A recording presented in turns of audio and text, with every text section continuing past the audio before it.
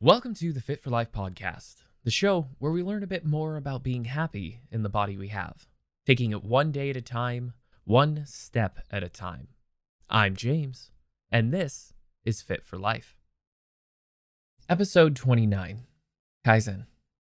I've heard this word used a lot, Kaizen, and I really hope I'm pronouncing it correctly.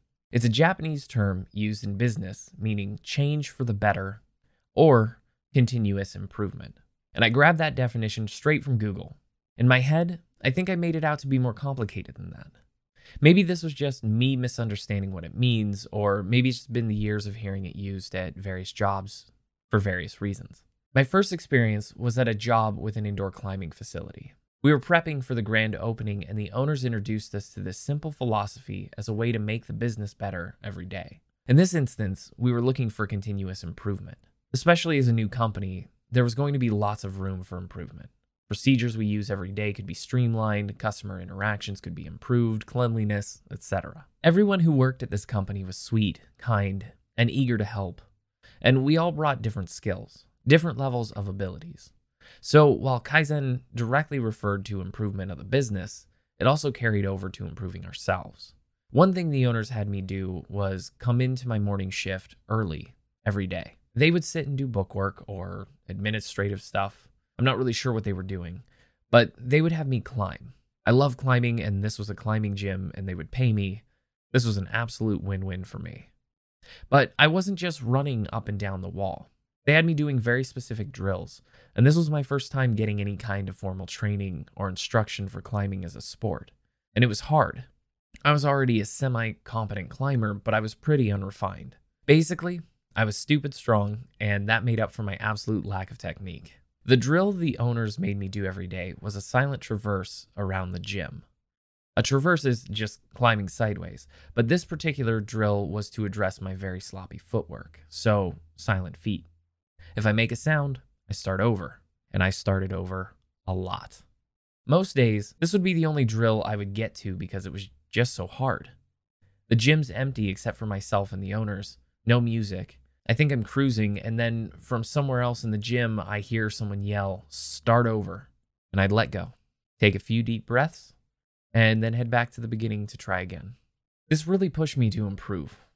Looking back, I don't think I ever properly thanked them for making me do this over and over and over.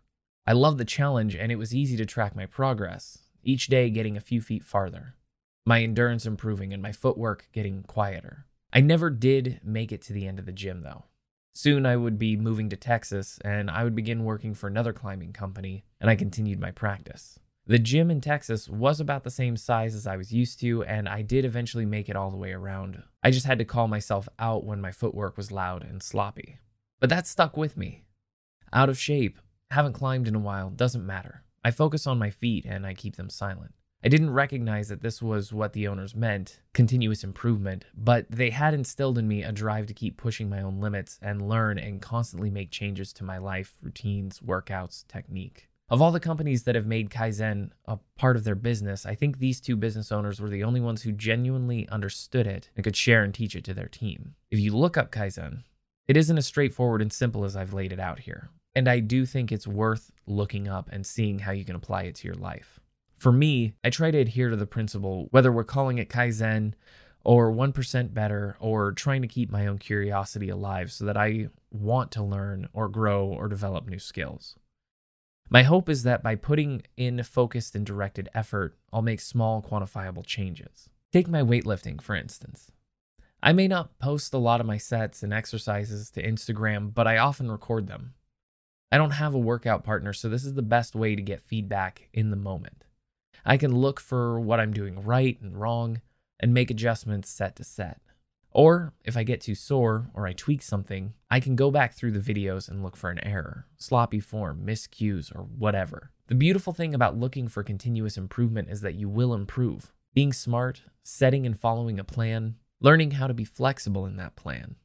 Day to day, the progress may be too small to notice, but after a month or 2 months, the changes can be quite drastic. The reason I bring this up now, at the end of January, isn't a coincidence. Most people have or soon give up on their New Year's resolutions. And that's not to be mean, that's just looking at the statistics. People typically give up around this time. You may have set some goals and haven't seen the results come as quickly as you'd hoped. That's okay. It's rare that you'll be able to meet and realize your goals overnight. Consistency will get you where you want to go and make those changes sustainable.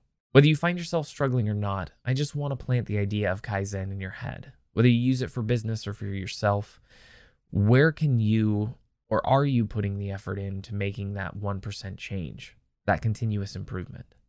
For me, right now I'm learning to cook healthier meals. Sometimes that means changing recipes I've used for years, and other times it's learning something completely new or experimenting and crashing and burning. I know as long as I continue to be better today than I was yesterday, there's not much that can stop me. Even just the act of trying to get better gets me further than just sitting still. Kaizen gets thrown around a lot, and it seems every tech company, sales team of entrepreneurs preach Kaizen. Some to roaring success, and others are a work in progress. I hope your experience with Kaizen is smooth and brings much change for the better. If you made it this far, thank you for taking the time to spend some of your day with me.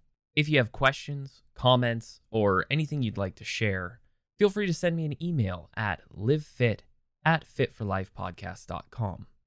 Who knows? Maybe your question will end up in a future episode of the cast. But that's it for today's episode. Thank you for listening. I'm James, and this is Fit for Life.